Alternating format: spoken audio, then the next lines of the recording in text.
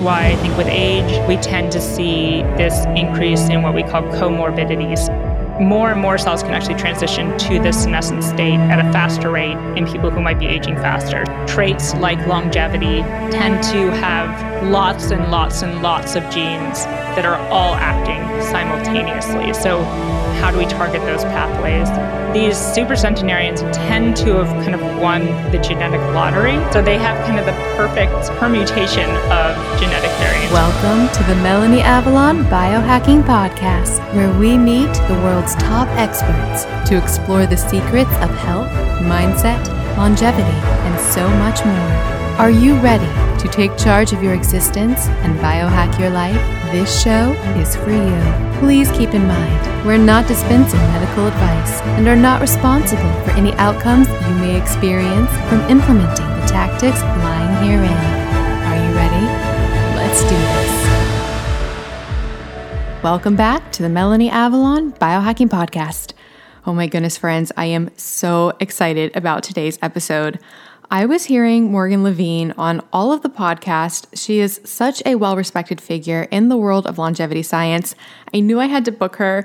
And then when her people reached out to me about coming on the show, it was just an automatic yes.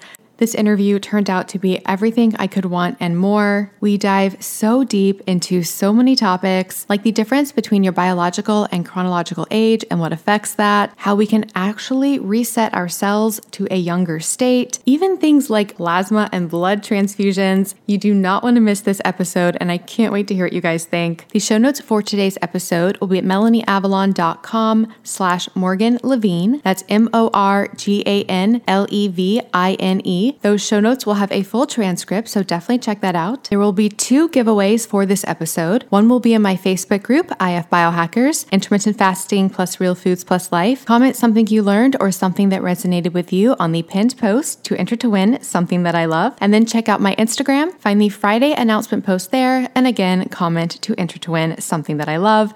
And that something that I love just might be some amazing skincare and beauty products to help support healthy aging. If you are enjoying the show, it would mean the absolute world if you could take a brief moment and subscribe and or write an iTunes review, and subscribe and or write an Apple Podcast review.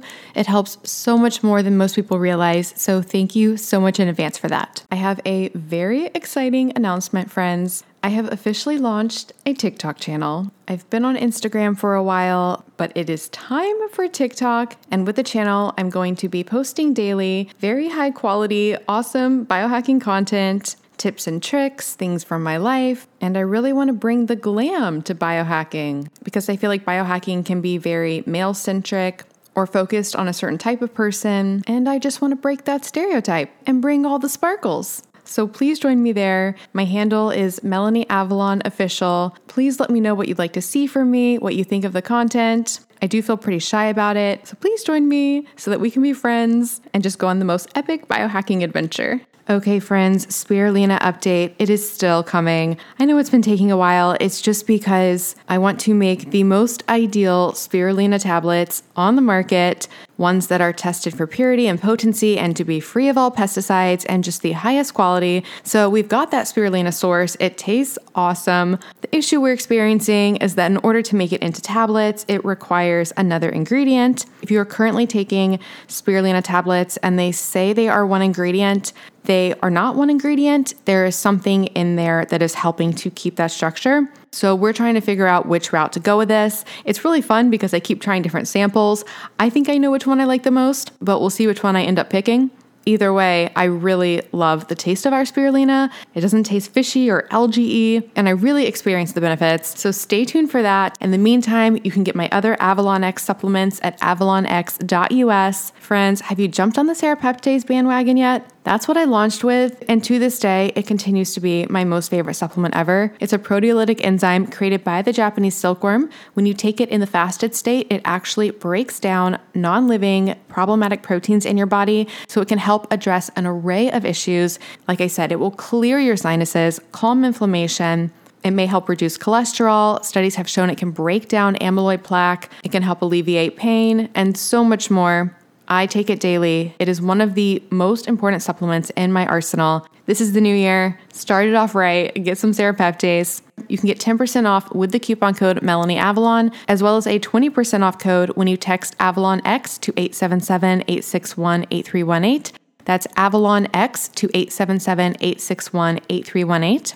Those codes will also work with my fantastic partner, MD Logic Health. For that, go to melanieavalon.com/MDLogic. And of course, all of my supplements I formulated to be the very best on the market. They're tested multiple times for heavy metals and mold. They're free of all common allergens as well as problematic fillers, which goes back to that whole spirulina formulation issue I was talking about. They come in glass bottles to help prevent leaching of plastics into ourselves and the environment, and we even use the minimal amount of stickiness required for the labels to help with our environmental impact. To get these fantastic products, go to avalonx.us and definitely get on my email list so that you don't miss the spirulina launch special. For that, go to avalonx.us/email list. Another resource for you guys. If you struggle with food sensitivities like I do, you have got to get my app Food Sense Guide. It's a comprehensive catalog of over 300 foods for 11 potentially problematic compounds. These include things you may be reacting to, like gluten, lectins, FODMAPs, histamine, oxalates, sulfites, thiols, whether or not something is a nightshade, and so much more. It even includes autoimmune paleo AIP status. You can learn about the compounds, create your own list to share and print, and finally take charge of your food sensitivities. It is a top Apple app, often in the top 10 for the Apple food and drinks charts. And friends, get it now because I'm going to be updating it to a subscription basis soon, so you definitely want to get grandfathered in for life at one super low price. With the subscriptions, by the way, I'm going to be implementing some pretty cool features, so I need to do subscriptions to help support that. So like I said, get it now before we change to subscriptions. You can get it at melanieavalon.com/foodsenseguide. And one more thing before we jump in. Did you know there are over 1,000 compounds found in conventional skincare and makeup in the US that have been banned in Europe due to their toxicity? If you are using conventional skincare and makeup, you are directly putting into your bloodstream toxic compounds, including obesogens, which can literally cause your body to store and gain weight. So if your diet's not working, you might want to think about what's happening with your skincare and makeup, as well as carcinogens linked to cancer. I'm not making this up, and just endocrine disruptors in general, which mess with our hormones. Thankfully, there's an easy solution to this. There's a company called Beauty Counter, and they were founded on a mission to change this. Every single ingredient is extensively tested to be safe for your skin, so you can truly feel good about what you put on, and their products really work. I am obsessed with their overnight resurfacing peel, their vitamin C serum. They have shampoo and conditioner, skincare lines for every skin type, and incredible makeup. It's so amazing that Tina Fey actually wore all Beauty Counter makeup when she hosted the Golden Globes. So yes, it is high definition camera ready. You can shop with me at beautycounter.com/MelanieAvalon and use the coupon code CLEANFORALL20 to get 20% off site-wide. You can get the latest updates from me, specials, sales, samples, and so much more on my email list. That's at melanieavalon.com/cleanbeauty. And you can join me in my Facebook group, Clean Beauty and Safe Skincare with Melanie Avalon. People share product reviews and their experiences, and I do a giveaway every single week in that group as well. And lastly, if you're thinking of making clean beauty and safe skincare a part of your future, like I have, I definitely recommend becoming a Band of Beauty member. It's sort of like the Amazon Prime for clean beauty. You get 10% back in product credit, free shipping on qualifying orders, and a welcome gift that is worth way more than the price of the year-long membership. It is totally, completely worth it. And I'll put all this information in the show notes. An important announcement, friends. My EMF blocking products are coming. Make sure you don't miss the launch special. For that, get on my email list at melanieavalon.com/EMF email list. EMFs are actually classified by the IARC as a group 2B, possibly carcinogenic to humans. These are such a problem. We are exposed to them through our Wi-Fi, our cell phones, our AirPods, and they are linked to so many health issues, including anxiety, migraines, headaches, even fertility issues. This is such a problem. Thankfully, you can address your EMF exposure. I'm going to help with that with my Avalon X EMF blocking product line. So again, get on my email list at melanieavalon.com/EMF email list to check that out. All right, without further ado, please enjoy this wonderful conversation with Morgan Levine. Hi, friends. Welcome back to the show. I am so thrilled about the conversation that I am about to have. So, little backstory on everything. We discuss a lot of health-related topics on this show, but as you guys know, my obsession is longevity and anti-aging and all of the diet, lifestyle, genetic, environmental factors that go into that. So some of my favorite episodes I've had on this show have been surrounding that and have been with guests who actually work with today's guests. So you guys might have heard my episodes with David Sinclair and Dr. Walter Longo. And recently a new book came out called True Age, Cutting Edge Research to Help Turn Back the Clock. The book came on my radar. I knew I had to read it. I knew I had to interview the author. And then the author's probably publicist or agent or publisher or somebody reached out and connected us. So I was so thrilled to have the guest on the show. I got the book. I read it. It was everything I am obsessed with. And I know you guys are as well. It dives deep into the concept of aging, the difference between chronological and biological age, all of the factors that go into that, and the concept of actually measuring it, as well as very approachable diet and lifestyle factors that affect it. So we will dive deep into all of that. But I am here with Dr. Morgan Levine. She is the assistant professor of pathology at Yale University School of Medicine, and again, the author of this new book, True Age, and she's been everywhere. I had actually seen her work back in 2020 on the Goop series on Netflix that had Dr. Walter Longo in it, and they actually used some of her work in that, so that was super cool. She's also been on CNN and The Guardian and Time and BBC and everywhere. And you guys have probably heard her because she's been on a lot of podcasts related to these topics. So that's why I'm so excited. Dr. Levine, thank you so much for being here. Thank you for having me, Melanie. I'm excited to be here. And so, okay, I hope you don't think this is super strange. I do follow you on Instagram, and you posted a while back about how your dad was an actor, and then you mentioned it in your book as well. And the post you had posted, so I'm a huge Star Trek fan. So the post you posted was about one of the episodes he was in. So I actually watched that last night in honor of this interview today. I'm obsessed with the original series. So I was like, I should watch this as like a little get ready for tomorrow. So your dad was awesome, by the way. Thank you. I mean, he's only in that episode, I think, for the tiniest amount of time, and I haven't seen it in forever. But yeah, it is exciting. He had the honor of getting the Vulcan, like Spock took him out with his Vulcan like pinch thing. So that is the honor of all honors. So in any case, I'm thrilled to be here with you today. There's so much I want to ask you about, but I am curious about your personal story, which you do talk about in True Age, which is super amazing. But what got you interested in longevity? Were you always interested in it? Did you have an epiphany one day? I mean, what led you to where you are today? I mean, I know you do a lot with data and programming and all of that stuff. So what's your story? Yeah. So, speaking of my dad, I think if I really had to think back and come up with when did I actually start getting interested in this field, it's probably at a really early age. I don't remember the exact kind of moment, but my father was in his mid-50s when I was born. So I was very aware from a young age that there was an aging process and people do grow older and lose some of kind of the functional abilities that they had and are more at risk of disease and ultimately more at risk of death. So I was very concerned about, my parents' aging process and potential mortality.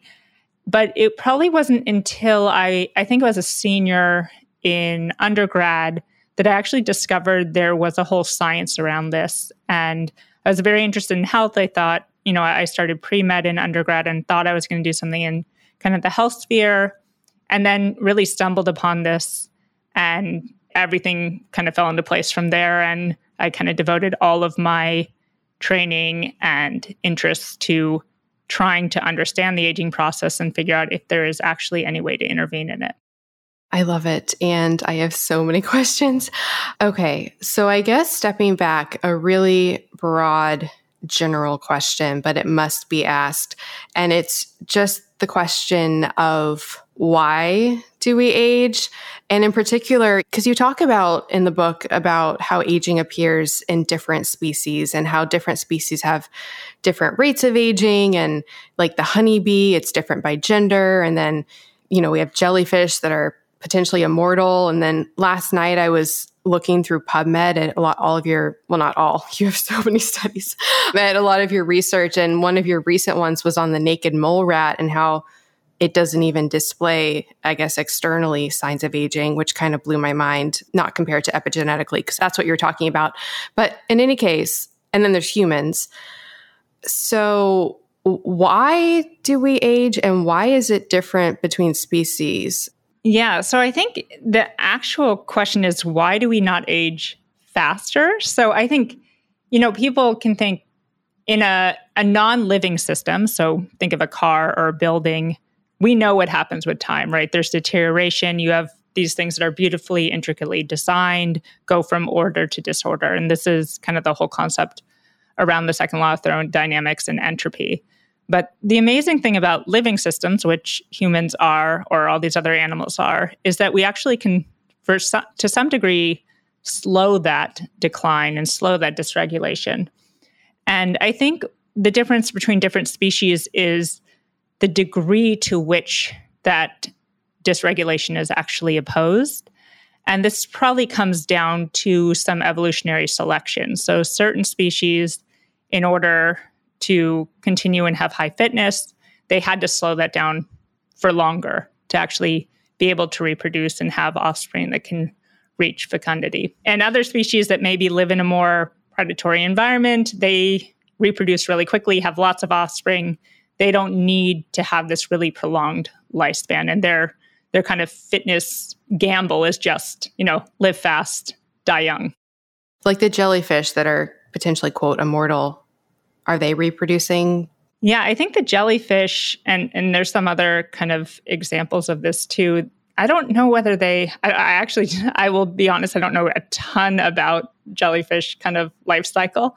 But yeah, I think they can almost rejuvenate themselves. So I don't actually know how much reproduction is going on in them. Oh, I'm going to have to look that up. Yeah, I actually need to look that up now that you brought it up. That'd be really fascinating. Is that pretty consistent? So like in the whales and the sharks that live so long, do they not reproduce until they're like 100 years old or something? Yeah, or the other thing is, the number of offspring that each animal will have at a given kind of time. So with each pregnancy. So longer lived animals also tend to have fewer offspring at any time, and those offspring actually take longer to develop. So there's more, if you think about it, you kind of have to extend the time the parental animal is alive to make sure that, you have enough progeny to optimize fitness. Whereas an animal that, is probably not going to survive more than a few years because of predation or something, they need to just have lots of offspring really quickly, can't put too much parental investment in them. And so there's probably not as much opposition molecularly in terms of offsetting aging. I have 2 follow-up questions to that, because you talk about the role of gender in aging and the fascinating paradox with women. You mentioned how in every single society, women always live longer. And you have these really cool analogies that make it really approachable. So listeners, get the book. But I'm super curious if fertility is involved in that, and just what we were just speaking about with different species having offspring. So does the body, like in a human, I mean, I know it knows when it has a baby, but say a woman has a baby and then she's had the baby, does the body know like, okay, I've had my baby, I'm done? And if so, does that mean that women who don't have children live longer? Yeah, so actually a lot of people I think were interested in this question. I haven't seen any concrete data that really shows that, not having children extends longevity. But we do know that menopause seems to accelerate longevity. So perhaps there is also this kind of signal that happens that as women transition into menopause, there seems to be, at least when we look epigenetically, an acceleration of the aging process. And then going back to the animals, the other interesting observation is that people have compared this kind of male-female longevity advantage. And for most species, the females outlive the males, although the gap tends to be much bigger in species in which there's more maternal versus paternal investment in offspring. So it kind of goes back to this idea, if the fathers are actually not contributing that much to the offspring's survival, they're a little more disposable. They die sooner. Yeah, exactly. But this is probably on a species level and not, I don't know if individually there's kind of some signal going on. It's probably just something that gets genetically selected for it at the species level. Oh, that's really fascinating. And then related to that, have humans always sort of societally taken care of offspring? Like now, for example, if there's an orphan, society takes care of that child, presumably. I'm not making like broad, but that concept exists, at least. That concept, has that always existed in our species? Do you know? I think so. Humans tend to be more social, like a more social species. And we tend to, be more in groups rather than kind of individuals off on their own. I also, in terms of, these are a little bit things I'm not totally familiar with, but monogamy, when that kind of arose and where that came from, I think too will dictate some of this as well. But yeah, I think there's always been this kind of communal aspect in human societies. And, people talk about this idea of the grandmother hypothesis, which some people say might be why women live longer, because, the grandmothers need to survive to help, their sons and daughters care for their offspring. That's kind of a theory. I don't know if it's ever been proven out, but yeah, there is this kind of idea that the community also helps raise children. And do you know, this is like a very vague question, but presumably there's this drive or this concept in our bodies or in our DNA where the goal is continuing the species through offspring seems to be the goal. So is that messaging somewhere in the DNA? Because it seems like the goal could also be preserve the self. Like, so could we change that? I mean, that's a very selfish change, but could that change happen on a genetic level? Yeah, I mean, I think in some ways it kind of is. And this goes back to kind of natural selection versus artificial selection. So genes that kind of make it, and continue on in a species are going to happen because of natural selection, which is solely on fitness, and fitness is defined as, the number of offspring that you have that make it to actually be able to reproduce themselves. So I feel like evolutionarily, our bodies are always going to optimize that fitness and reproduction. However, I feel like as humans, we're actually going back and doing some sort of artificial selection, right? We're trying to actually now re-optimize ourselves for other things that are perhaps not fitness related. And in the end, actually, there's a decline in kind of fertility overall. So yeah, I think perhaps we have kind of shifted the balance to some degree.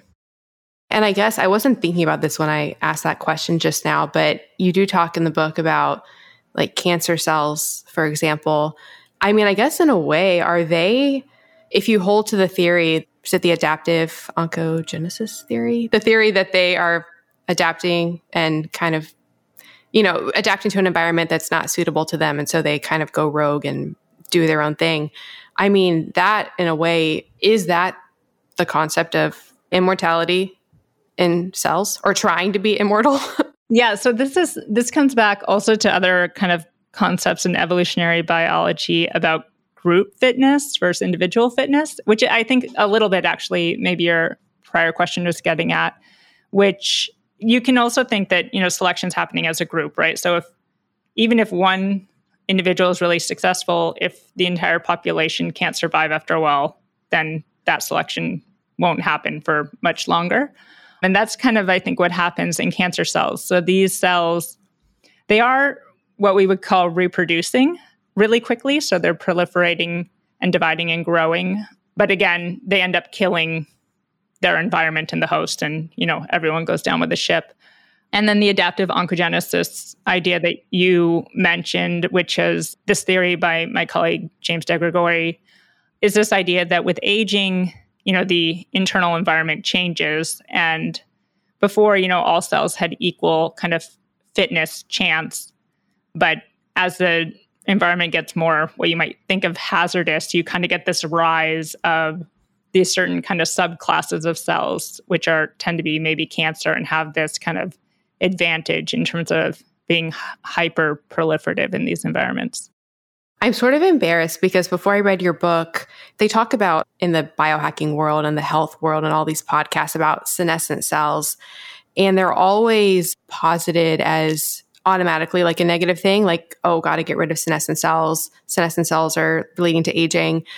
But then I read your book. I didn't realize they're actually, like, their purpose is to stop cancer. And are they not necessarily bad in and of themselves, only if they're not gotten rid of, I guess? Exactly. So senescent cells, the reason they even exist is because they do have some functional utility in our bodies. And we see them in wound healing.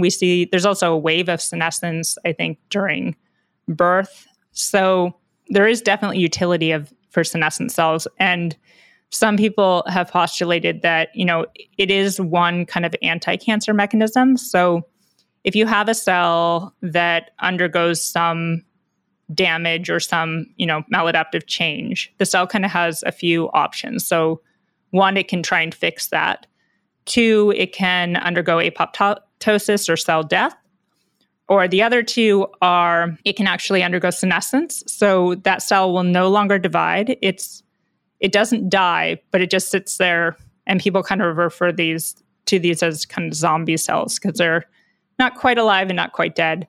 But if none of those things happen, the cell actually has the potential to go on and form cancer, so they think kind of senescence might be the last kind of fail-safe to kind of stop a cell from dividing so it doesn't go on and become hyperproliferative and turn into a tumor. And just in the timeline of that senescent cell, does the body then, in the properly functioning body, get rid of that senescent cell, or does it just hang around perpetually? So often, I think the problem is that they do kind of hang around. I think the body potentially has capacity to get rid of them, but like cancer cells, they also have these different mechanisms that make them kind of immune to cell death. So they have what we call anti-apoptotic mechanisms. So they won't undergo cell death on their own.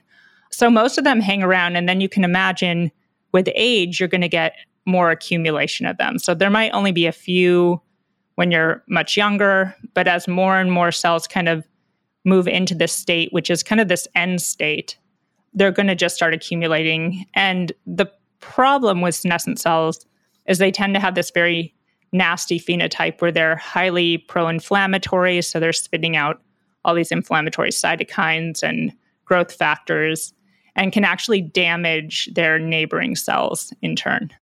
So this is a lot of stuff that obviously can go awry in the body. And I just noticed you were saying that with age, this could happen. And I guess we actually probably should define that as well. So when you say this can happen with age, do you mean literally just the amount of time that has passed? Or do you mean with aging, like the way we think of aging? Yeah, so that's a great question. So you can imagine how, as a function of time, these will accumulate.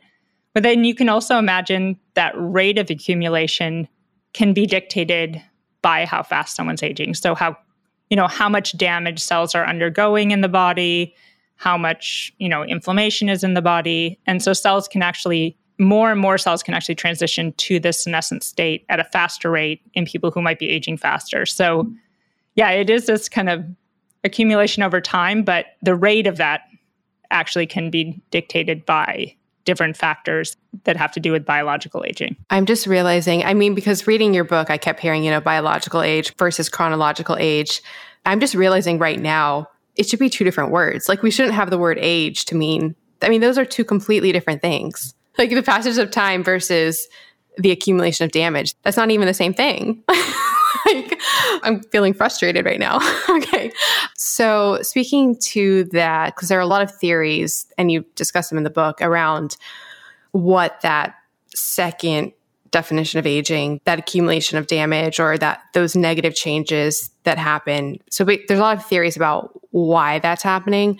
But you talk about the loss of specificity in cells. I was wondering if you could talk a little bit about that and what your theory is. Yeah, so everyone will have a different definition to what they think biological aging or aging is. And I totally agree with you. I wish we had a different term, because I think when you say age or aging, it immediately evokes, this idea of chronological ages. So I do wish we could just come up with a better term. I've not been able to yet. But the way I think about kind of biological aging or this actual aging process is that, again, through evolutionary time, our biology is optimized kind of this state of a human living system that is really, optimized for performing all the things that humans do.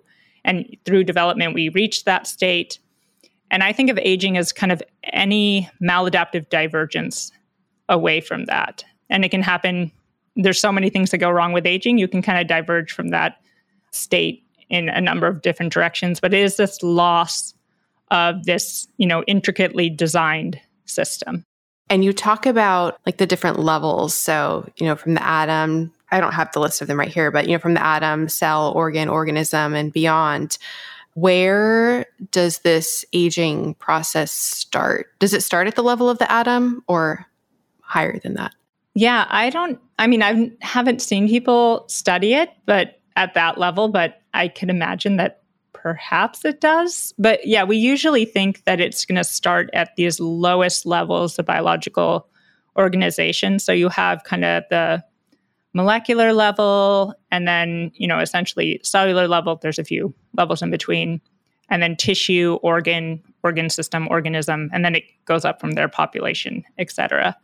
But we think that these are actually small changes that are happening first kind of at the molecular level and, in specific molecules. And then once you get enough change or divergence at that level, it starts affecting the next highest level. So let's say eventually cells are starting to dysfunction. Once there's enough dysfunction in, a kind of critical mass of cells, it starts affecting tissue function. And eventually tissue function is going to affect organ function. As certain organs fail, the whole system kind of starts to fall apart. So this is, I think, why we don't, quote unquote, see aging till much later, because you can't see these small changes. They're actually what's starting much, much earlier in our lifespan, potentially before we're even born. Hi, friends. Do you want to come hang out with me and Dave Asprey and so many other guests I've had on the show? You simply must come to the 10th Annual Biohacking Conference, May 30th through June 1st in Dallas, Texas. And of course, I have a massive discount code for you guys. I went last year to the one in Orlando, and it was one of the most fun times of my entire life. I met and got to hang out with so many guests that I've had on the show. I met so many of you guys. And of course, there's lots of Danger coffee and Dave Asprey approved meals and dry farm wines. And that's just the social aspect. The conference itself is mind-blowing. They have this incredible expo where they have all the biohacking supplements, all the biohacking things. You can learn about them, try samples, meet the creators and founders. If you haven't tried a lot of biohacking things, it's a great chance to actually try them out in person. Things like brain tap, infrared sauna, hyperbaric oxygen chambers, and so much more. There are so many incredible speakers as well. You can hear talks from people I've had on the show like Paul Saladino, Dr. Daniel Amen, Dr. Sarah Gottfried, Dr. Mercola, Dr. Annika Becca, and that is just a few of them. I seriously had the time of my life last year, and I would love to hang out with you guys. And you can get 35% off tickets. Just go to melanieavalon.com/biohackingconference and use the coupon code BCMelanie to get 35% off your tickets. That's melanieavalon.com/biohackingconference with the code BCMelanie to get 35% off your tickets. This code can be used for general admission or for VIP access. Seating is limited. They do sell out. They sold out last year, so get your ticket now. And if you come, definitely let me know because I want to meet you. So hopefully see you guys in Dallas. melanieavalon.com/biohackingconference with coupon code BCMelanie. Get your tickets now. I'll see you guys there. And so that concept of aging starting in certain places and then moving into certain systems, for most people, where has aging affected the majority of their organs and systems, or does it tend to stay in one avenue or one lane? And I have a second question, but first, just to paint that picture. Yeah, so it's usually the former. So because most of our systems are interconnected, as you start getting dysfunction or failure in one, it's going to also impact failure in other ones. And that's why I think with age, we tend to see this increase in what we call comorbidity. So people developing 2, 3, perhaps even 4 or 5 diseases simultaneously, which also makes it really hard to treat clinically. But basically, when people die, it's kind of what we think of as this tipping point. Like you've kind of got to a point where the entire system collapses because there's kind of so much widespread dysfunction. So most people, we give people a primary cause of death, but it's often a lot of compounding factors that are contributing to that failure. And so if you put it on a graph, people who die from the one that they decide is what they died from, do younger people tend to have way less of the comorbidities? And then if you're older and you die, so if you die of heart disease when you're, 30 versus like 70, are you much more likely to have a lot more comorbidities at 70 than at 30? Yeah, I think of, when people have early mortality, I almost feel like these are these critical events. So it's like these huge disruptors of the system. So, you have a heart attack and, you can no longer deliver oxygen nutrients to the rest of your body. And that it's kind of like a, game over. But for when people tend to die at older ages, it's more this, it tends to be more progressive. Of course, there can be these really acute, sudden events that can kind of, quote, take someone out. I think an analogy I use in the book is this kind of hillside. And if you think of the bottom of the hillside, you kind of fall off the cliff as death. Younger people are going to be towards the top of the hill, but you can imagine there could be some really massive acute event that could make them fall all the way to the bottom. So it's going to take a bigger event to get them there. Whereas for an older person, they're slowly kind of making their way closer and closer to the bottom. And it takes a much smaller kind of event to trigger this kind of overall failure. Okay, gotcha. We were talking before about how we have a mutual friend, James Clement, and he's done a lot of work in supercentenarians. So what's happening with that population of people? Are they just immune to all of these issues that otherwise affect other people with aging? Yeah, so they're a really interesting population. And yeah, there's James and there's other people who have been studying centenarians as well. He studies supercentenarians, which are even older, so 110 and above. And they seem to just have this much slower rate of aging. So they seem to be much more, like you said, immune to all the things that might make everyone else kind of age faster. And the other really interesting thing about centenarians and supercentenarians is that most of them stay healthy for a much longer proportion of their life. So it's not just, they develop some diseases in their 80s and are still able to survive, but they're actually what we call compressing the morbidity. So they're kind of extending what we call their health span and only getting disease at kind of the very end of life. And centenarians actually, in terms of medical costs, have much lower medical costs than people who are dying in their 70s or 80s or kind of any of the normal life expectancy. I have 2 follow-up questions from that. One is, I guess because of their genetic profile that is allowing them to, experience that. And I do want to be clear because I think, and we could talk about this, but I think otherwise we wouldn't say that genetics are the creme de la creme of the reason that people live long. But in this case, with these centenarians and supercentenarians, maybe it is the reason.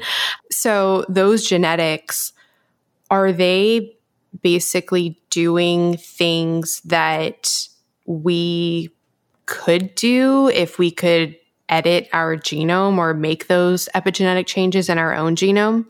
Or is it like an outlier type gene situation where we can't even have that concept? Yeah, I mean, hypothetically, we could if we could figure out what they were. So exactly like you said, for most people, genes aren't going to determine our longevity or necessarily our risk of disease unless you have very specific kind of risk alleles.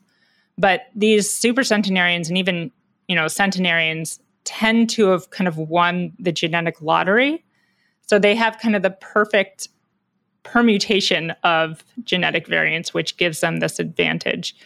And there's a lot of people looking at genetics of centenarians and supercentenarians to try and figure out what genes are actually giving them this advantage, and can we figure out, even if we're not going to edit genes, but how do we target those pathways?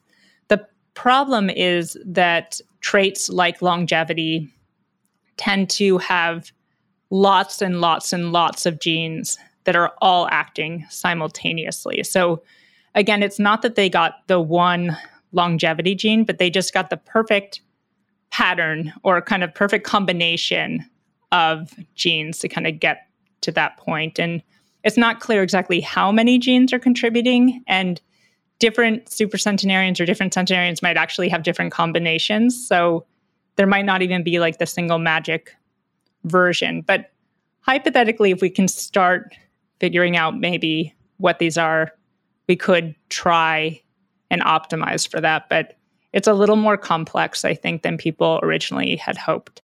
I was actually thinking about that last night when I was reading the naked mole rat study, because I feel like there are a lot of like key genes that people, even, like me and my audience, so non-scientists who are we're now familiar with, like SIRT2 and okay, maybe I'm just going to think of SIRT2, but like there's a few key genes that people think of. But then I was just, reading through some of your research and I was like, oh, there are so many genes. So I was actually wondering, I guess, talking about something like SIRT2, because you talk in the book, and this blew my mind, and I would love to hear a little bit more about it. You talked about some research. Was it your research that you conducted in yeast and the two aging phenotypes? Oh, no. Yeah, that's not mine. I love that study. It's such a beautiful study. So I'm fascinated by it because you were talking about how they were doing research in yeast, and basically, at least in the beginning, there were two, and correct me if I'm wrong, but two general phenotypes of aging, one that involved the mitochondria and one that involved the nucleolus in the cell. And there was an influence of genes in that, and it all involved lifespan. But what was really interesting, so I just spat out a lot of words, so I'd love to hear your thoughts on just the concept of the study. But what really caught me was you're talking about how it seemed to be like determined, early in the lifespan about which profile the yeast would exhibit. That led to their aging rate. Yeah. So what's going on there? Is that happening in humans? Yeah, so that was this really beautiful, elegant study where, because the way yeast, quote, reproduce, I think it made it feasible. So they can actually, they had the kind of mother cells in these microfluidic devices kind of fixed, and then they could watch as the daughter cells, so yeast bud off. So like the next cell kind of like just buds off and then falls off. And they could capture these and actually track the lifespan of these changes. And so they looked first at kind of two genetic strains. So they had two. So I think, SIRT2 was one. I'm forgetting what the other one was. Oh, HAP4? Yes. Yeah. And they could look at the trajectory of kind of molecular changes of these two strains over the lifespan. And they found, one exhibited a lot of kind of chromatin-related aging changes, whereas the other one was more mitochondrial. And these pathways were very clear and seemed to start really early. So it was almost like this deterministic thing, which based on the genes was how that yeast cell was going to age. Then eventually they actually kind of combined them and got this third pathway as well, which was really interesting. But in thinking about how this comes back to humans, I don't think there's been explicitly anything shown. And I don't think it's going to be down to a single gene, but we probably each do have a propensity to age in a different way. So some people might be more at risk of, frailty or neurodegeneration with aging, whereas maybe other people are more at risk of some kind of metabolic change or developing diabetes with aging. And I think once we can eventually get a handle on kind of personalized aging risk, I think we can actually eventually maybe even tailor kind of prevention or treatments towards different groups of people. I find this so fascinating. And you were talking about how in those studies they would try overexerting certain genes, I think either the SIRT2 or the HAP4, and then it would make the yeast, lean towards one of the phenotypes rather than the other, or that third phenotype. What really was distressing me, because it was a high percent that would lean towards a certain phenotype if they edited the gene, but it wasn't 100%. And so I'm just haunted by, what are the other factors in that? I just want to know. It might be some degree of kind of random stochasticity. So there could be a little randomness, but then there's always a propensity towards one or the other, depending on which gene you're overexpressing. And then I think in the third one, I think they overexpressed both together. I need to go back and read the study. It's been a little while, and found this other trajectory, but they also found, I think, that there's still ones that follow the other two trajectories as well. So there's a little bit of randomness in which way you're going to go. So you can think what are those called? Like the Plinko balls, and is it The Price is Right? I don't know what, right? You drop the ball down and it kind of finds its way. You can bias it a little bit, but yeah, it's not a perfectly deterministic kind of feature.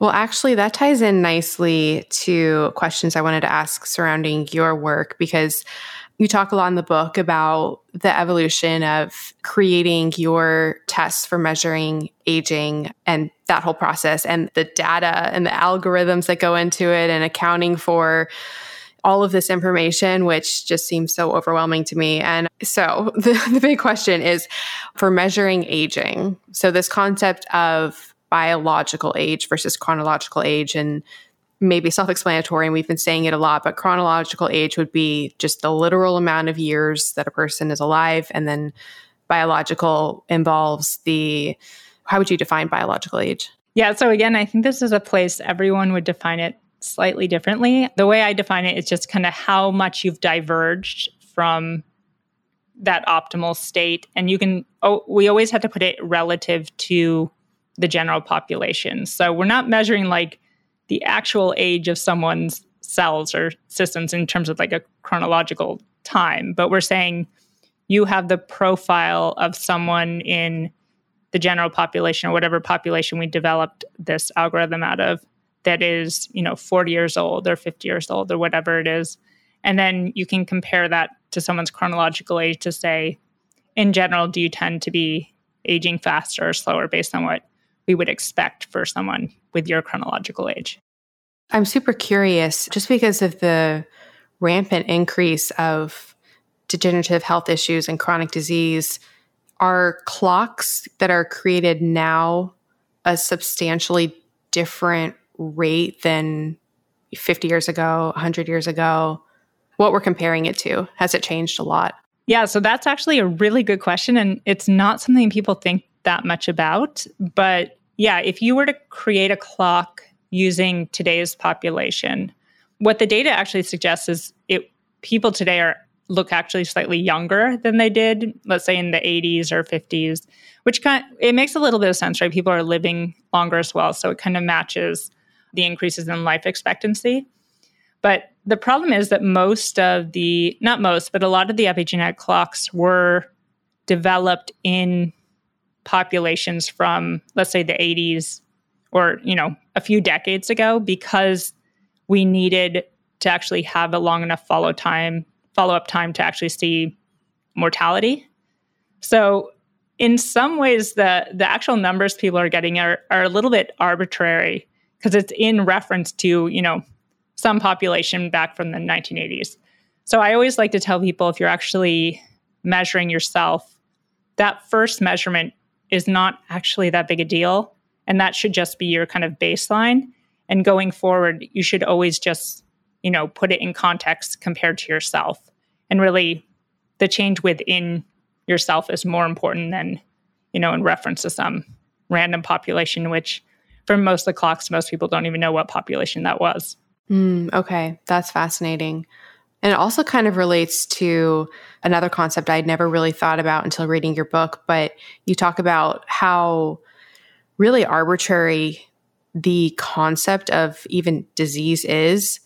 Like, we basically just have to come up with a tipping point, and then we decide certain things are diseases, and before that, they're not diseases. But all of these processes for all of these potential diseases are all happening all the time, and we just define them as a disease at a, relatively arbitrary number. I don't know how the numbers are decided. Yeah, I think, the problem, we love to label things and have definitions of things, but, these are kind of cultural concepts of disease. So we've decided that once your, HbA1c or your fasting glucose reaches this magic threshold, now you suddenly have diabetes. And I guess we've done a little bit better with saying, okay, maybe there's this pre-diabetes stage, but we like to kind of discretize this. So say you either have it or you don't, when actually all of these things lie on some continuum, and all of these diseases are actually a process. They're not necessarily a specific state, and they're constantly changing. So there's a huge debate in aging of whether we should call aging a disease, but I don't like the concept of disease in general. And I actually think most of the diseases we talk about are just kind of some end stage value we've attributed to the aging process in a specific system.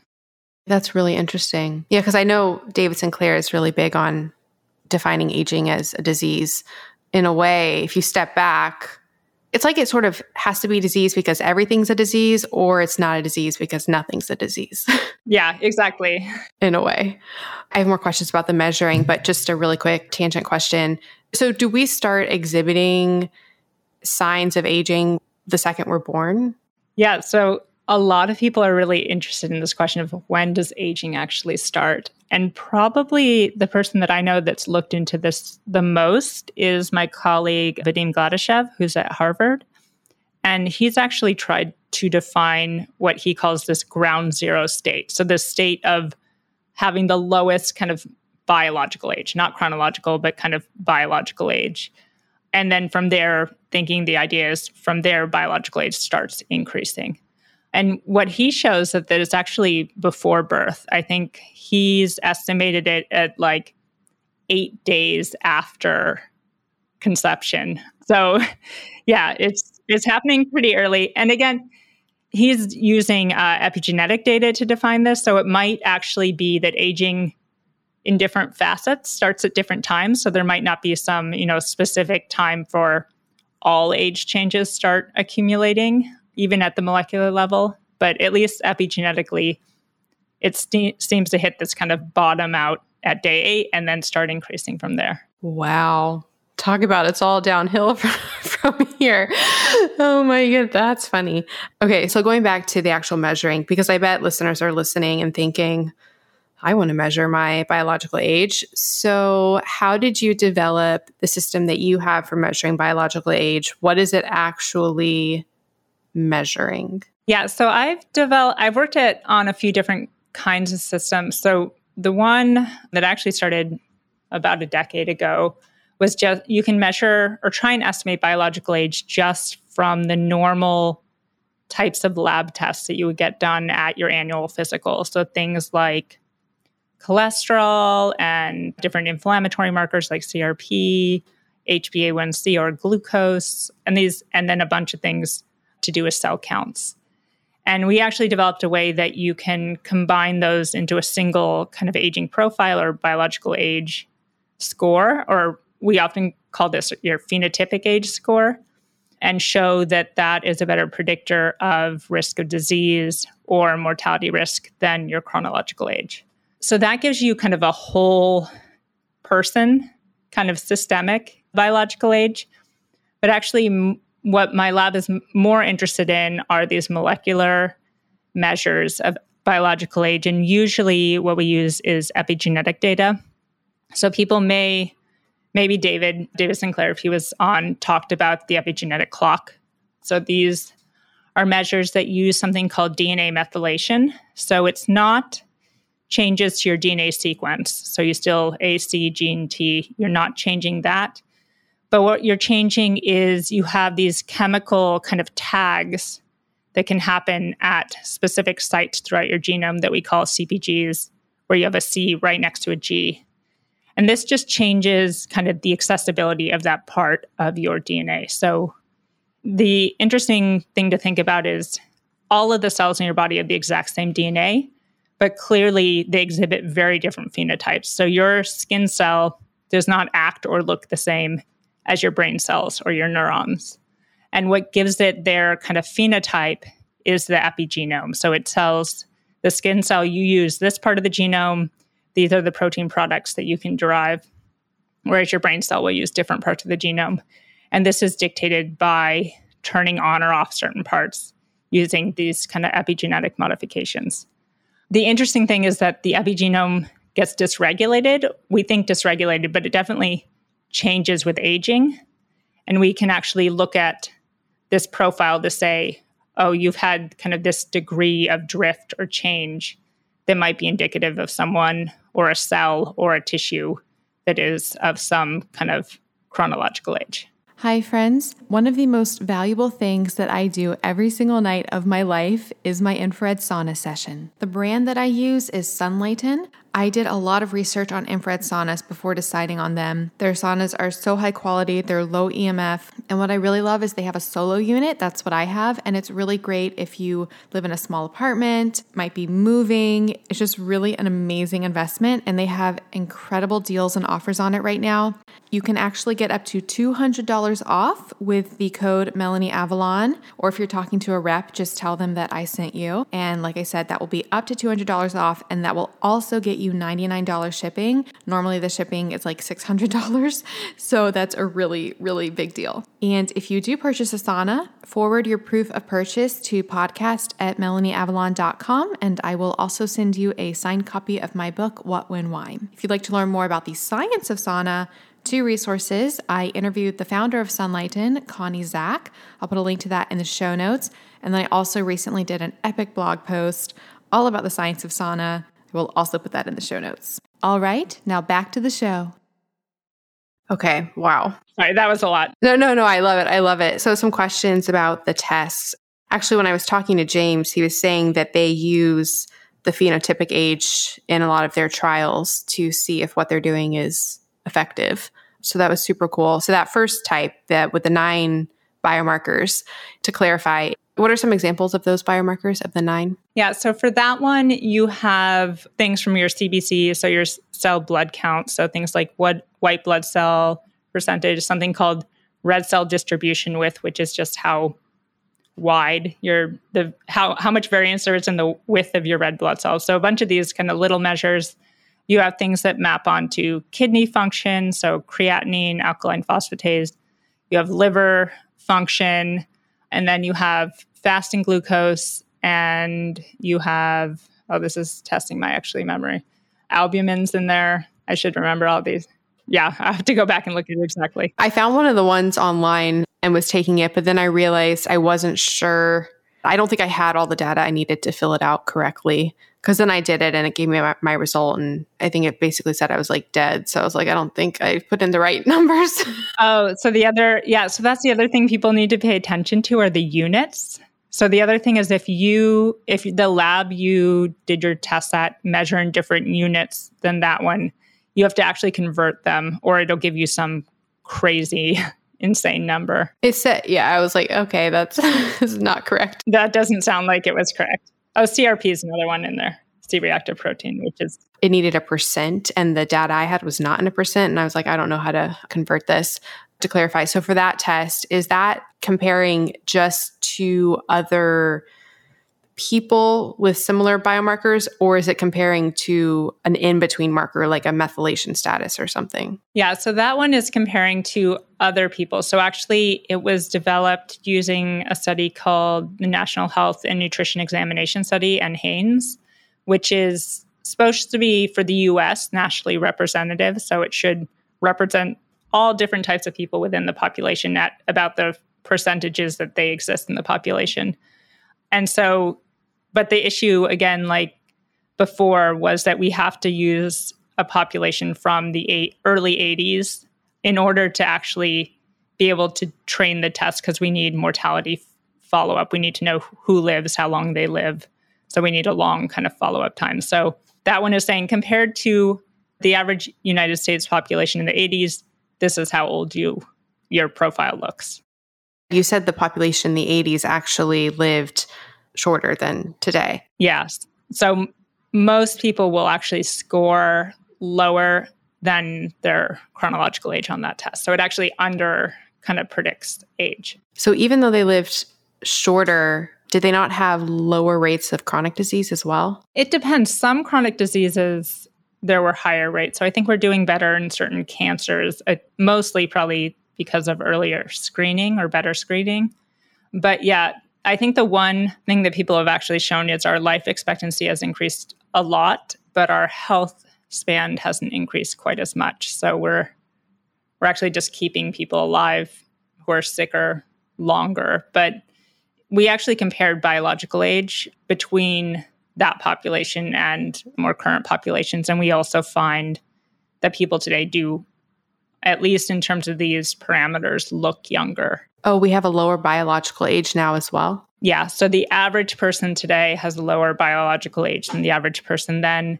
We've also looked at within different groups. So actually the biggest difference tends to be older people. So I forget what the age cutoff was, but I think for people in their 70s, they're even younger biologically than people in their 70s back in the 80s. Wow. I really wouldn't expect that. Just with all of the messaging about like the obesity epidemic and metabolic syndrome, it's just kind of blowing my mind. We did try to estimate some of the reasons for this. And, I think the big one it came down to is smoking. So people smoked a lot more in the past than they do today.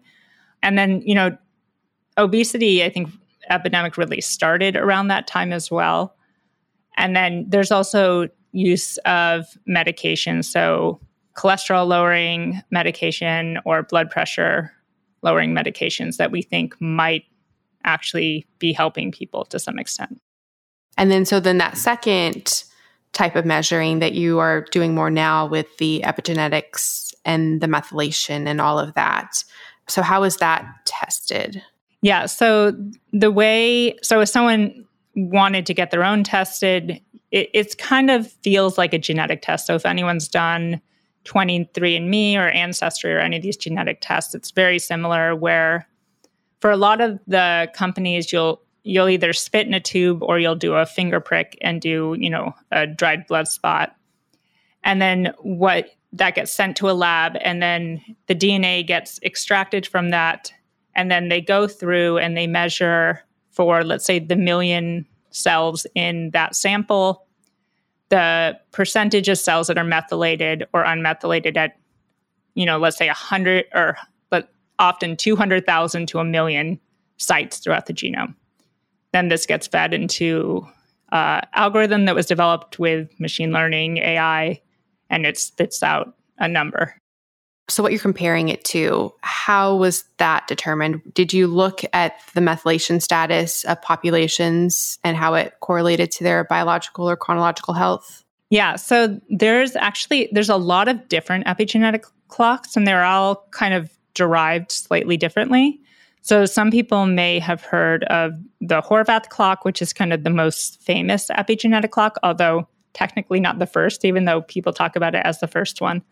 And that one was basically, Steve Horvath took tons of data from, I think, 52 different tissue types and measured DNA methylation on each of them. He knew the age of the person that those tissues came from. And then he made a epigenetic age to predict that age. So it's relative to whoever this population of people who these tissues came from. It's actually a hard one to define because it's not a specific population, but it's relative to whatever that data was. The one we developed a little bit later was actually based on that phenotypic age variable. So the 9 markers, we were actually trying to predict that the output of that, so that phenotypic age, but using methylation instead of just the 9 markers. So that one still should be in reference to that kind of 1980s US population. So to clarify, so you're comparing the 9 markers versus the methylation, that's two separate tests where you're trying to get the same answer? Same answer. Yeah, because the idea, so most people who are developing these epigenetic clocks were always trying to predict age. So when you develop them or what we call train epigenetic clock, you have to pick the variable that you're actually trying to be able to predict. And for most people, they're going to predict chronological age because it's the easiest variable to actually get. And when you think, oh, I'm trying to make a measure of aging, I'll predict age. But as we've talked about, biological age and chronological age are not perfectly correlated. And we know people of the same chronological age have different kind of health status. So that's why, at least for this pheno-age clock, we actually tried to predict this kind of physiological age that was based on the 9 biomarkers and linked to remaining life expectancy. Oh, okay. So this is so interesting because on the one hand, if you're trying to predict chronological age, you would think, oh, that's more certain because it's literally verified by the birth certificate. So we can know if we got a quote right answer. But because what we know about biological age, it's not really that certain because any given person presumably could have a very different biological age on the inside. So in that way, the biological age is more, quote, certain. But then it's like, how do you define biological age? Because it's so different for people. There's like no one certain target, it seems, to aim for. Yeah, this is, I think, the hardest thing about this field is, again, this idea of what we call in machine learning your ground truth. So like you said, if your whole goal is to predict chronological age, let's say you want a forensic test, so you can say, oh, this blood sample came from someone who is 45. You have a verifiable ground truth. You know in your training what everyone's chronological age is. But if we're trying to predict biological age, biological age is what we call a latent variable. It's something that is not actually observable or measurable, and we have to always kind of estimate it. So we never really know how accurately we're actually predicting this because there's no actual variable to compare against. So we always have to come up with these kind of other ways to validate it. And this comes back to, there's a concept called kind of construct validity. So if I think that I'm predicting biological age correctly, what should my measure be able to do? So, it should be able to predict mortality above and beyond knowing someone's chronological age. It should be able to predict disease. It should be responsive to interventions that we think are actually impacting aging. So you kind of have to do all these little separate tests to convince yourself you're actually doing a good job at measuring that thing that is, quote, unmeasurable. Kind of seems like the difference between, I feel like chronological age is it's like picking out a person from a group of people, like who is actually that person. And then biological age would be like the same person pretending like they're all these different people and trying to pick who is like the true essence of that person. It's just very vague. So question about the testing the methylation. Can we intervene and change these methylation factors? And if so, have they done tests in rodents to change their methylation and see if it affects their chronological or their biological age? Yeah, so there are a few ways that you can change, quote, the epigenetic age. And a lot of the studies, as you kind of insinuated, are done in animal models and mostly in mice. So the big thing that I think has been pretty robustly shown to change epigenetic age in at least a specific mouse strain is caloric restriction, which, at least in that mouse strain, we know also increases life expectancy. So that kind of makes sense. And you see a pretty dramatic decrease in the epigenetic age in response. People are also looking for what other features might impact epigenetic age. For humans, we have to rely on population-level observational data, so we don't have necessarily clinical trials, but we can say, looking at people in the population who tend to score younger, what are their characteristics? And they're not surprising. They exercise more, they eat, more vegetables, they get better sleep, all kind of the normal health behaviors we think of as being good for us. I'm glad you brought those up because obviously topics that the audience is really interested in. But before that, so have there been or is there the ability or the science because those are interventions to try to affect methylation, I guess, or epigenetics, and then see how that affects things. But do we have the ability to just go in and edit the methylation itself so we can confirm if methylation changes actually affect biological or chronological age? Yeah, so this would be like, the golden perfect experiment. And actually there are technologies where you can go in and, add methylation or remove methylation from specific sites. The problem is that when we look at the clocks or we look at kind of the aging patterns, it's not a change in methylation at, 1 or 5 or 10 sites. It's changes at hundreds of thousands. It's kind of going back to that genetics thing, right? It's this compounding effect of large patterns of change across lots of sites. Hypothetically, you could potentially in the future figure out a way to edit that. And we also don't know, well, what if you found some quote hub site and you found like the 10 most important sites had edited those. And there are people looking into this, but we're not exactly sure whether that'll even be able to permeate and have an effect. There are things that you can do that actually indirectly affect the methylation pattern, and perhaps David also talked about this. So you can actually do what's called epigenetic reprogramming. So if you overexpress these 4 factors, you actually get a change in the epigenome. And this does seem to have kind of a, quote, rejuvenation or age reversal effect. So people are really interested in kind of looking at it from this angle. Okay, so like that example of changing those 4 factors where? In one place or everywhere? Yeah, so this isn't changing the epigenetics of those 4 factors, but it's 4 essentially genes that if you overexpress them in a cell, they're actually called Yamanaka factors. So people might have heard them from other things, or often also people call them OSKM, which is the first letter of each of the factors. You can actually take, let's say, even an old skin cell, and if you overexpress them for 30 days, you can convert that back into what, by all intents and purposes, looks like an embryonic stem cell. So people have been really interested in, is this completely rejuvenating the cells as well? And now instead of taking an old skin cell and making it an embryonic stem cell, can we just take an old skin cell and make it a young skin cell? So people are looking into actually how to do that.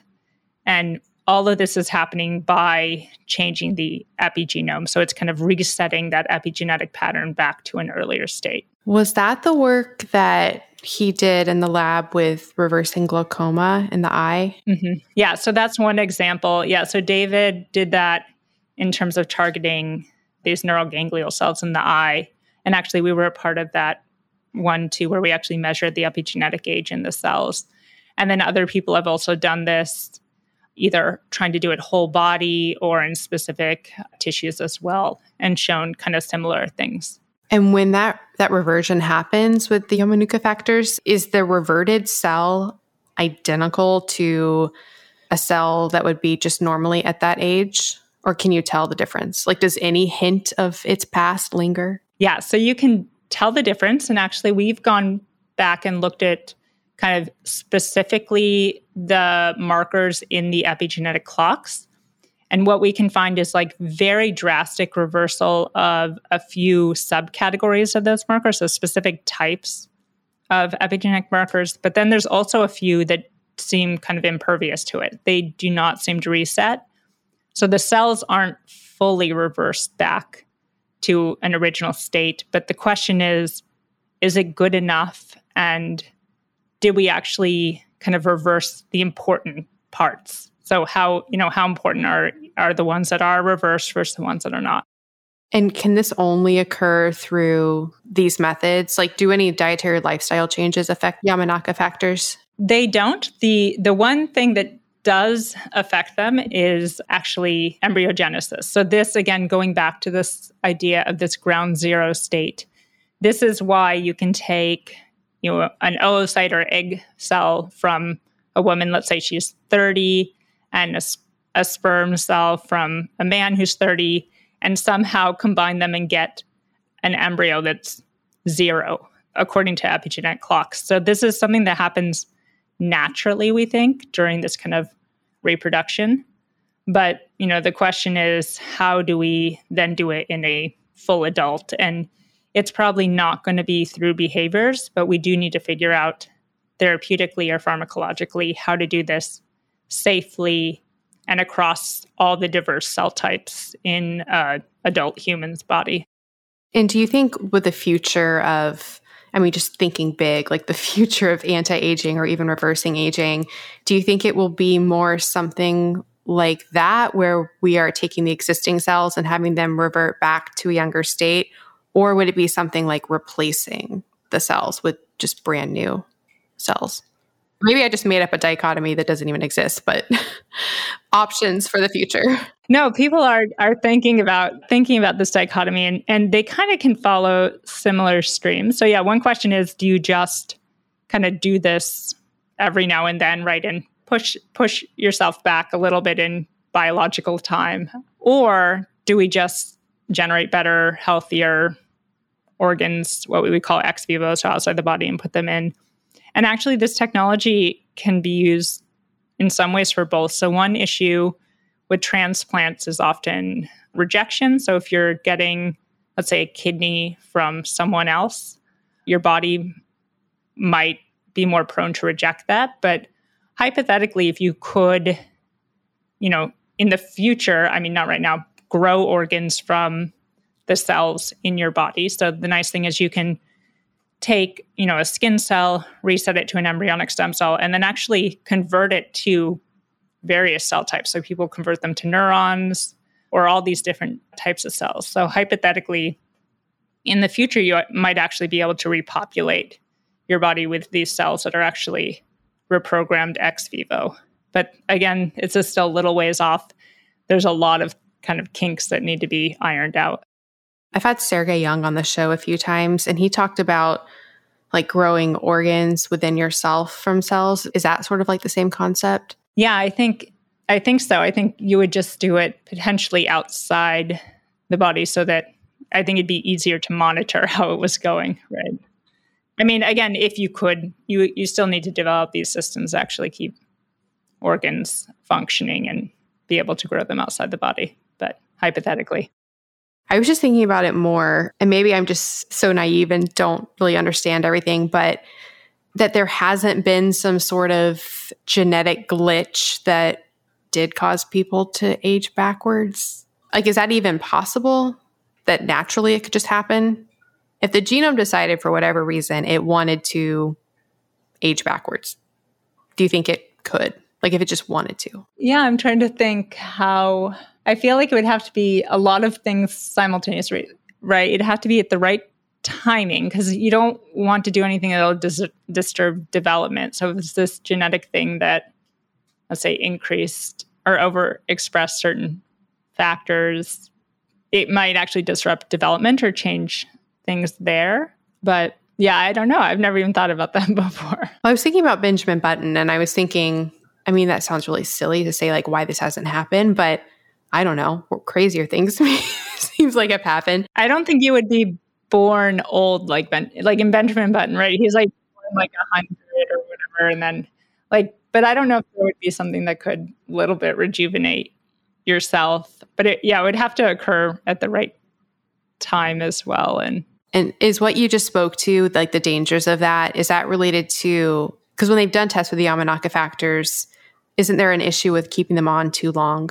Yes. Yeah. So that's the other thing, is a lot of these things is kind of the Goldilocks issue, where you want just enough, but not too much, or they become problematic. So for the Yamanaka factors, they don't just, quote, rejuvenate a cell, but they also what we call de-differentiate a cell. So a skin cell or a fibroblast is no longer that cell type. If you keep them on long enough, they go back to these kind of stem cell states. And you can imagine, let's say you're going to do reprogramming in your liver.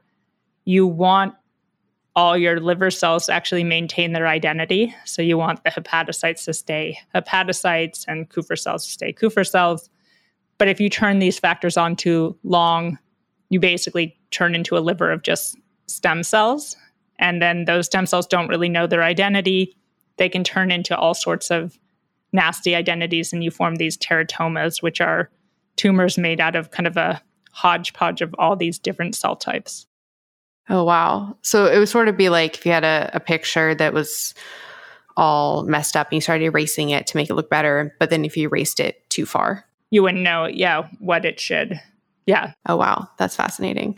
Well, speaking of stem cells, so practical things that people do today, how do you feel about things like stem cells, or you talk in your book about, young blood and blood transplants, but then also things like, rapamycin and calorie mimetics.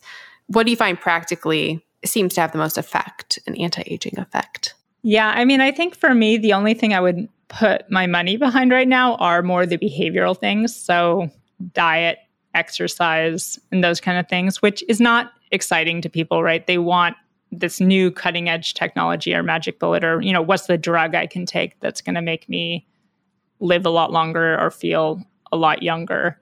And there are things that people are testing out, but at least I haven't seen really good enough evidence that I would say, yeah, that's a really great kind of aging intervention.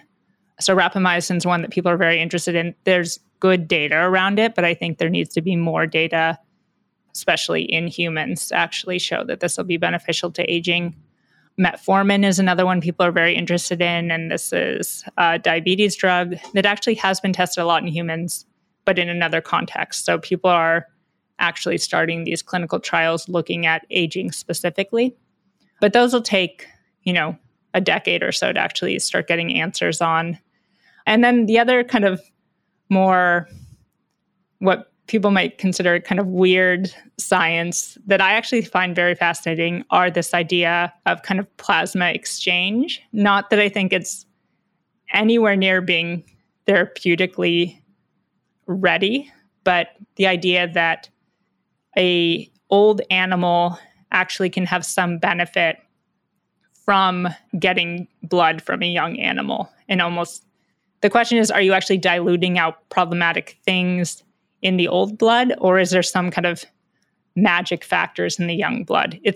I think it's probably the former, and I think that's what the field is leaning towards. But yeah, it is a really fascinating concept where these circulating things, how do they actually affect how our cells are aging, and our cells are actually responding to whether these things are present or not.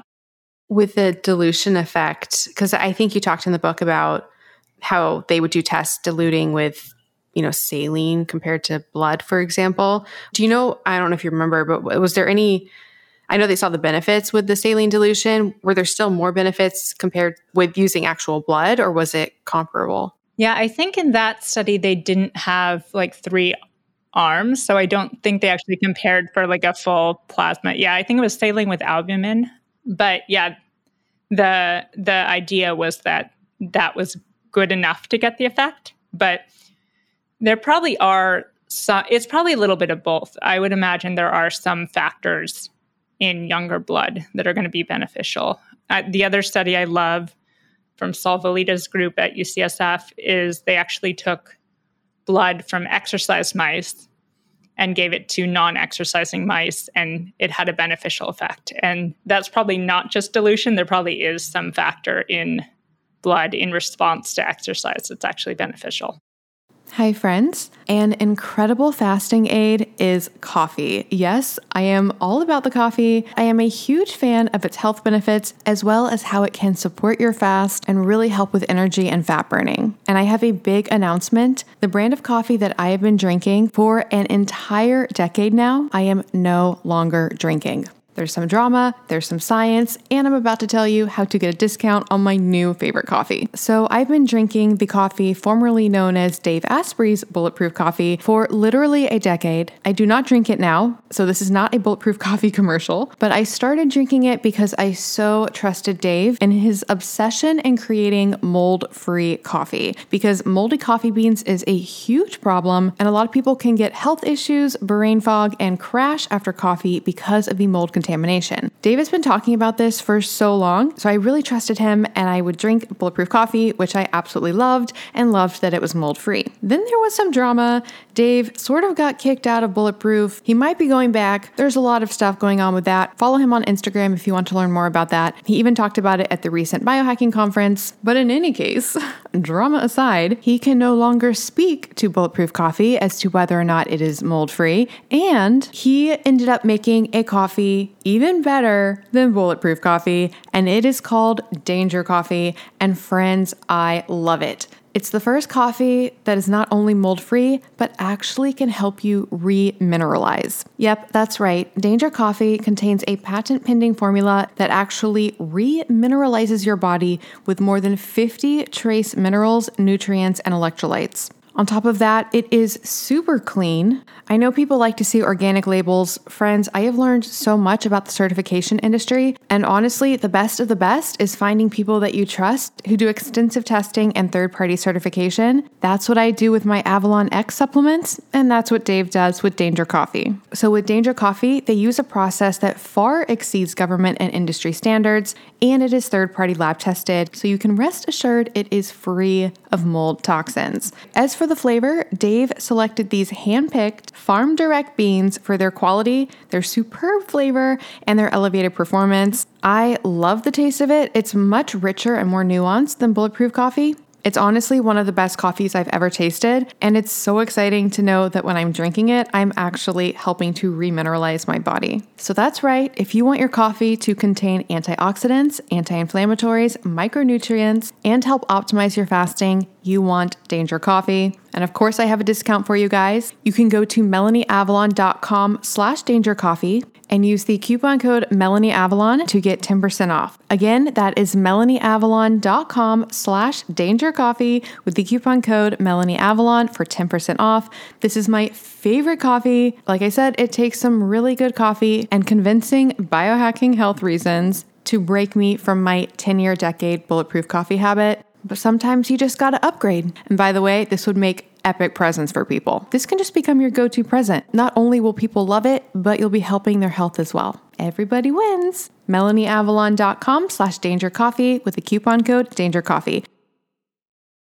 What is the amount of plasma or blood required for this? Like if people are getting blood transfusions, is it that amount or more, less? Yeah, I actually don't know the answer to this.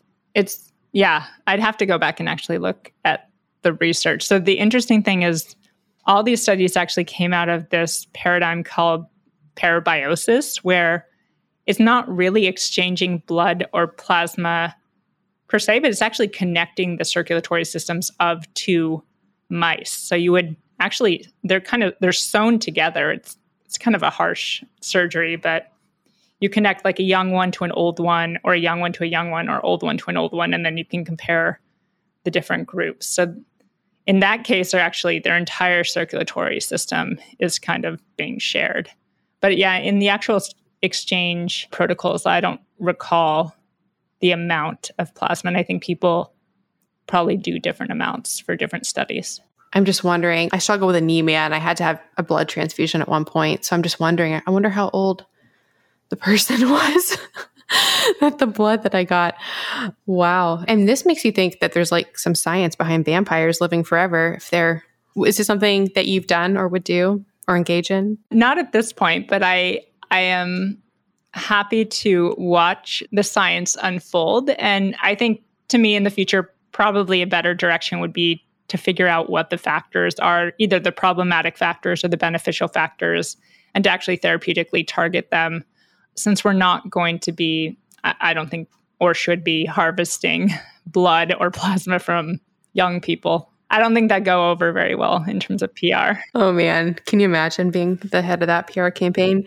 What about rapamycin? Have you taken rapamycin? I have not, but that's another one too that I'm holding out hope for. I feel like of all the kind of anti-aging drugs that people are really excited about, that's the one, if I was a betting person, would maybe bet on. But I tend to be very cautious in terms of my buy-in into different interventions. So I will wait for a little more data. I feel like I'm I have the luxury of being young enough right now that I might not need it immediately. So I'll give it 10 years and then reevaluate probably. Okay. I've been thinking a lot about it. I'm like, I want to try it. I know a lot of people are, and Matt Caberline, who's, one of the big advocates, I think makes a very compelling point. So to be determined. It's on my to-do list. So the practical implementations for diet and lifestyle things, do you practice calorie restriction, fasting, either of those? Yeah, so I feel like my diet changes a little bit. I, go in and out of different fasting regimens. So I've done intermittent fasting where I do like time restricted feeding. Now, because of my workout routine, I'm doing it slightly less because I feel like I need the calories at certain times a day. And I have tried Valter Longo's fasting mimicking diet. I found it very difficult, but I measured my biomarkers before and after, and I did actually see an improvement. So I do believe that it does probably have an effect. But yeah, it's very I found it very difficult to do, especially you can't do probably any exercise during those 5 days. There's just not enough reserve. But exercise is one thing I think that everyone should be doing and that I try and make a point of doing almost every day, if not every day. Quick comment on the FMD thing. And you said you measured before and after. So if somebody is taking these measurements, and when you checked your age, was that with your phenotypic age or was that with the methylation? So this is a long time ago. It was with an earlier version of the phenotypic age, but still using kind of those regular lab tests that you would get done at a physician's office. Okay. So for both of those, for that type of testing and then the epigenetic testing, how fast can people see changes and how long might interventions last? Does it oscillate pretty regularly? And if it does, then what does that say about the implications? Exactly. So this is actually a really important critical point that my lab started looking at 2 or 3 years ago, where especially for the epigenetic clocks, our question was, even if you measured twice in the exact same sample, so this isn't even like a daily or monthly change in your epigenetic age, but even the exact same sample, how much variability? And what we found is actually a lot of the clocks were really bad in terms of having high variability. Sometimes you'd get even a 9-year difference from the same exact sample. So, this is where I thought, epigenetic clocks are over. You're not going to be able to use them for clinical trials or personal tracking. But we actually spent a really long time trying to develop a statistical method to remove the variability. And we were actually successful in doing it. And some of the consumer-based clocks use this new method, but not all of them. So I would say if someone's using a consumer-based clock, ask the company about their reliability. But in terms of how quickly you can see change, it'll depend a little bit on the intervention. So I think, kind of things like FMD, you probably would see a change after one cycle of that because it's a pretty extreme kind of intervention for anyone who's done it. Or if you did like a really long water fast, your body definitely will react to that. The question is then, how long is that maintained? Is it just this acute response? So actually, I did work with Valter on a study where we tested for people who did 3 consecutive cycles of FMD. I think it was once a month for 3 months.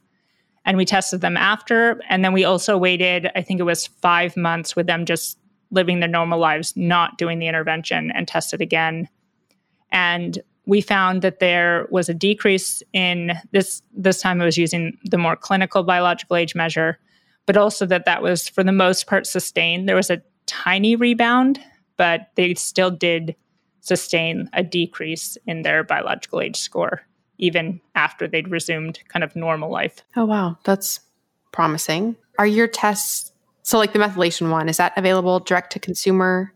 It's not available from me. So with me advocating for it, I'm not getting paid. I don't sell the tests, but it was licensed by a company called Elysium Health.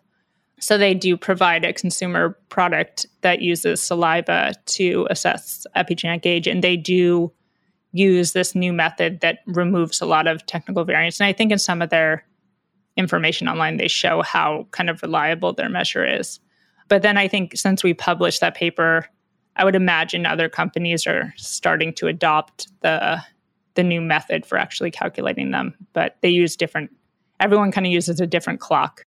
So they actually, at one point, Elysium Basis was a sponsor on IF Podcast. Are you familiar with that? Their supplement Basis? Yep. Yeah. Oh, yeah. How do you feel about NR and /NMN? So I used to take Basis. I stopped not because of any problem with it. Like it wasn't like, oh, something happened and that made me stop. I wasn't keeping up with it anyway and then stopped taking it. Again, this is another one like rapamycin where I think it has potential, but there still needs to be a few more studies till I would feel confident that, taking it would probably be a benefit to me. I've been on the NR versus NMN train and debate for so long. And I actually launched a supplement line last year. And so I want to make an NMN. And there's actually, I don't know if you heard, there's a new NMN, like the first FDA approved NMN happened sort of recently. So yeah, so I'm really excited about that because there's just a lot of headaches with FDA stuff. But yeah, I'm very excited about everything. So speaking of, what are you most excited about now with your I mean, there's just so much work in your book. What's the future of what you're doing right now? Yeah, I think it's kind of twofold. So one hand, in developing these measures and developing better and better measures, another thing that we're working towards doing a lot is actually giving people more dimensionality in their measures. So not just giving someone a single biological age, but actually understanding that different parts of our bodies are probably aging at different rates. And can we actually quantify more dimensions of our aging process and then even understand profiles of aging? So again, I think as I mentioned earlier, some people might be more prone to aging in a certain manner than others, and this might have implications for which diseases they're going to be most at risk for. So that's one feature. And then, of course, constantly working on developing more, quote, accurate measures. Again, there's this issue of how do you actually assess how accurate it is. And then the other thing that we're really excited about is coming back to this reprogramming and not necessarily using just the Yamanaka factors, but just understanding what's actually going on. So what is this rejuvenation event? How does it occur? What drives it? How do these epigenetic changes actually map on to cell function and cell health? And then how does that actually impact kind of whole organ and organismal health?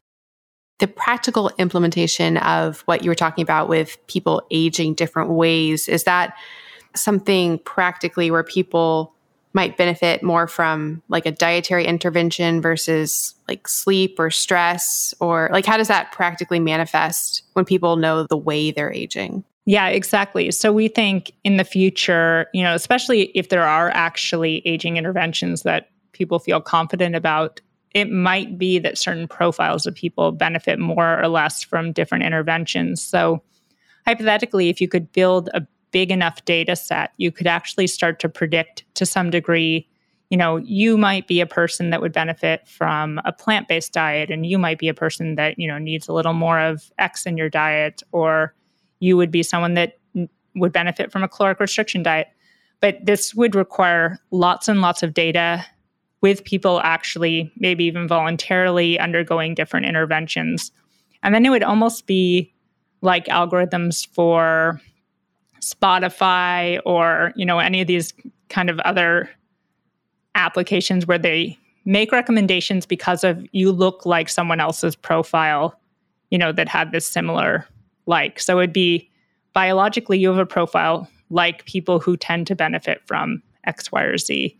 But to actually train those algorithms takes lots and lots of data. But hopefully in the future, it'll actually be possible. Do you have any idea if there's any level of intuition to that?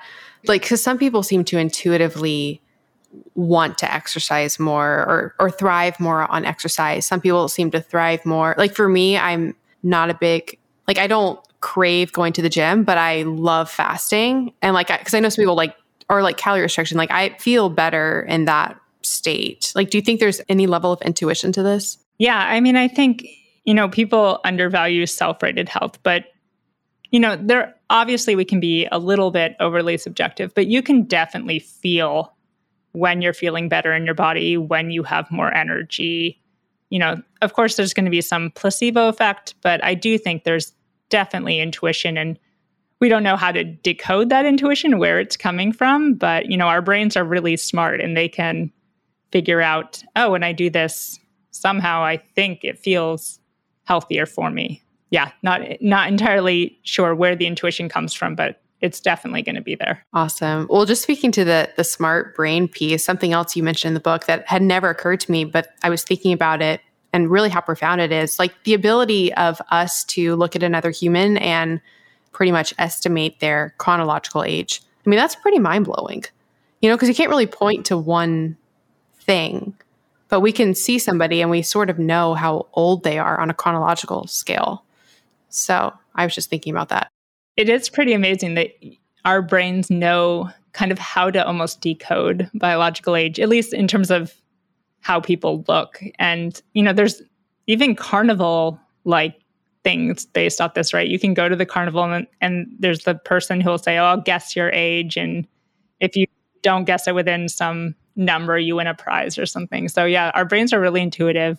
And you can look at pictures of people and sequentially line them up and know this is when they were younger to, when they're older. So our brains can, in some ways, decode all of these changes that are happening, at least on the outside with us biologically as we age. Yes. Wow. It is so fascinating. And thank you. This has been just such a fascinating conversation. I'm just so obsessed with your work and everything that you're doing. And thank you. You've been so incredibly generous with your time. Oh, also fight on, because I went to USC as well. Not nearly as cool as because you got your PhD there. I also did my undergrad there. Actually, my entire family. Yeah. So I did undergrad and PhD there. My sister did her undergrad and her master's there. My husband got his PhD there. My mother worked there, and my dad played football. So fight on. I'm a true Trojan at heart. And wait, what was your undergrad there? Psychology. Oh, that's so cool. Wow. Did you live on campus? I lived on campus for part of it, and then I lived off campus for my last 2 years. So my freshman year, I lived on the row, but I wasn't in a sorority or fraternity, but they had actually, I forget which fraternity it was, but they got kicked out of the house because of some drug-related undertaking. And so they put a bunch of freshmen in one of the fraternity houses, which was a very surreal experience. But yeah, I spent my first year there. They made a freshman housing on the row. That's so funny. Wow. Yeah, I lived on campus freshman year. Probably wasn't there when it was called Burn Crant, right by the quad. I think it was a newer building. Oh, that's a nice place. Yeah, right by Levy Library. The 3 following years, I lived near the row, and then I was in the film fraternity, so lived at that house. So, small world. Well, thank you again so much. This was just amazing. And the last question, I promise, that I ask every single guest on this show, and it's just because I realize more and more each day how important mindset is. So what is something that you're grateful for? For me, I think I'm grateful for, I actually owe this probably to my husband. I feel like he's really taught me to have more of a growth mindset. He's someone who, even if he doesn't think he'll be successful at something, will try it. And he really likes to be out of his comfort zone. And I used to always be someone who I'd only want to work on things or do things that knew I would be good at. But I feel like it's really taught me that you can be good at anything or learn anything, even if you don't think you have the background for it, if you just kind of set your mind to it. So I would say that's probably the thing I'm most grateful for. Oh, I love that. So unique. I love that answer. Well, thank you again, Morgan. This has been so amazing. I am eagerly following all of your work. Do you think you'll be writing another book in the future? I don't know. It was quite a bit of work. I'm glad I did it, but I also happened to do it I got the book deal February 2020. So I basically spent the pandemic writing it, which I might have a little bit of PTSD from it, but we'll see. You do have a daughter, right? Yes. I wrote a book as well, and I haven't had a child, but I feel like this is like giving birth to a baby. It was a lot to go through. It was a lot, yeah. And I had homeschooling that. I am glad I did it. It was a nice way to kind of put everything down and like you said, yeah, it's like you're finally giving birth and actually put something together to create a whole thing. Well, it's awesome. I have it in front of me right here, and it's beautiful as well. I was just looking at the cover. I can't take credit for that. It looks amazing. I like the colors a ton. So for listeners, we will put links to everything that we talked about in the show notes, which I know was a lot. And there is a full transcript there as well. What links would you like to put out there for people to best follow your work? So people can follow me on either Instagram or Twitter. I think it's Dr. Morgan Levine on both of them. Or also look up, I have a website for my lab. I think it's morganlevinelab.com if you guys want to see what we're up to. And actually, I recently left Yale and moved to a new company called Altos Labs. So people can also find me on there. Oh, so I said the wrong thing at the beginning. Oh, so you're not at Yale? I'm not, but I still have affiliation there. So it's still accurate. Okay. What is the new company that you're at now? It's called Altos Labs, ALTOS. So it's actually focusing on this kind of reprogramming idea and understanding cell health. Very cool. Well, I will eagerly await all of your future findings. And again, this has been amazing. And hopefully we can connect again in the future. Perfect. Thanks for having me, Melanie. Thank you, Morgan. Bye. Bye. Thank you so much for listening to the Melanie Avalon Biohacking Podcast. For more information, you can check out my book, What When Wine? Lose weight and feel great with paleo-style meals, intermittent fasting, and wine, as well as my blog, melanieavalon.com. Feel free to contact me at podcast@melanieavalon.com. And always remember, you got this.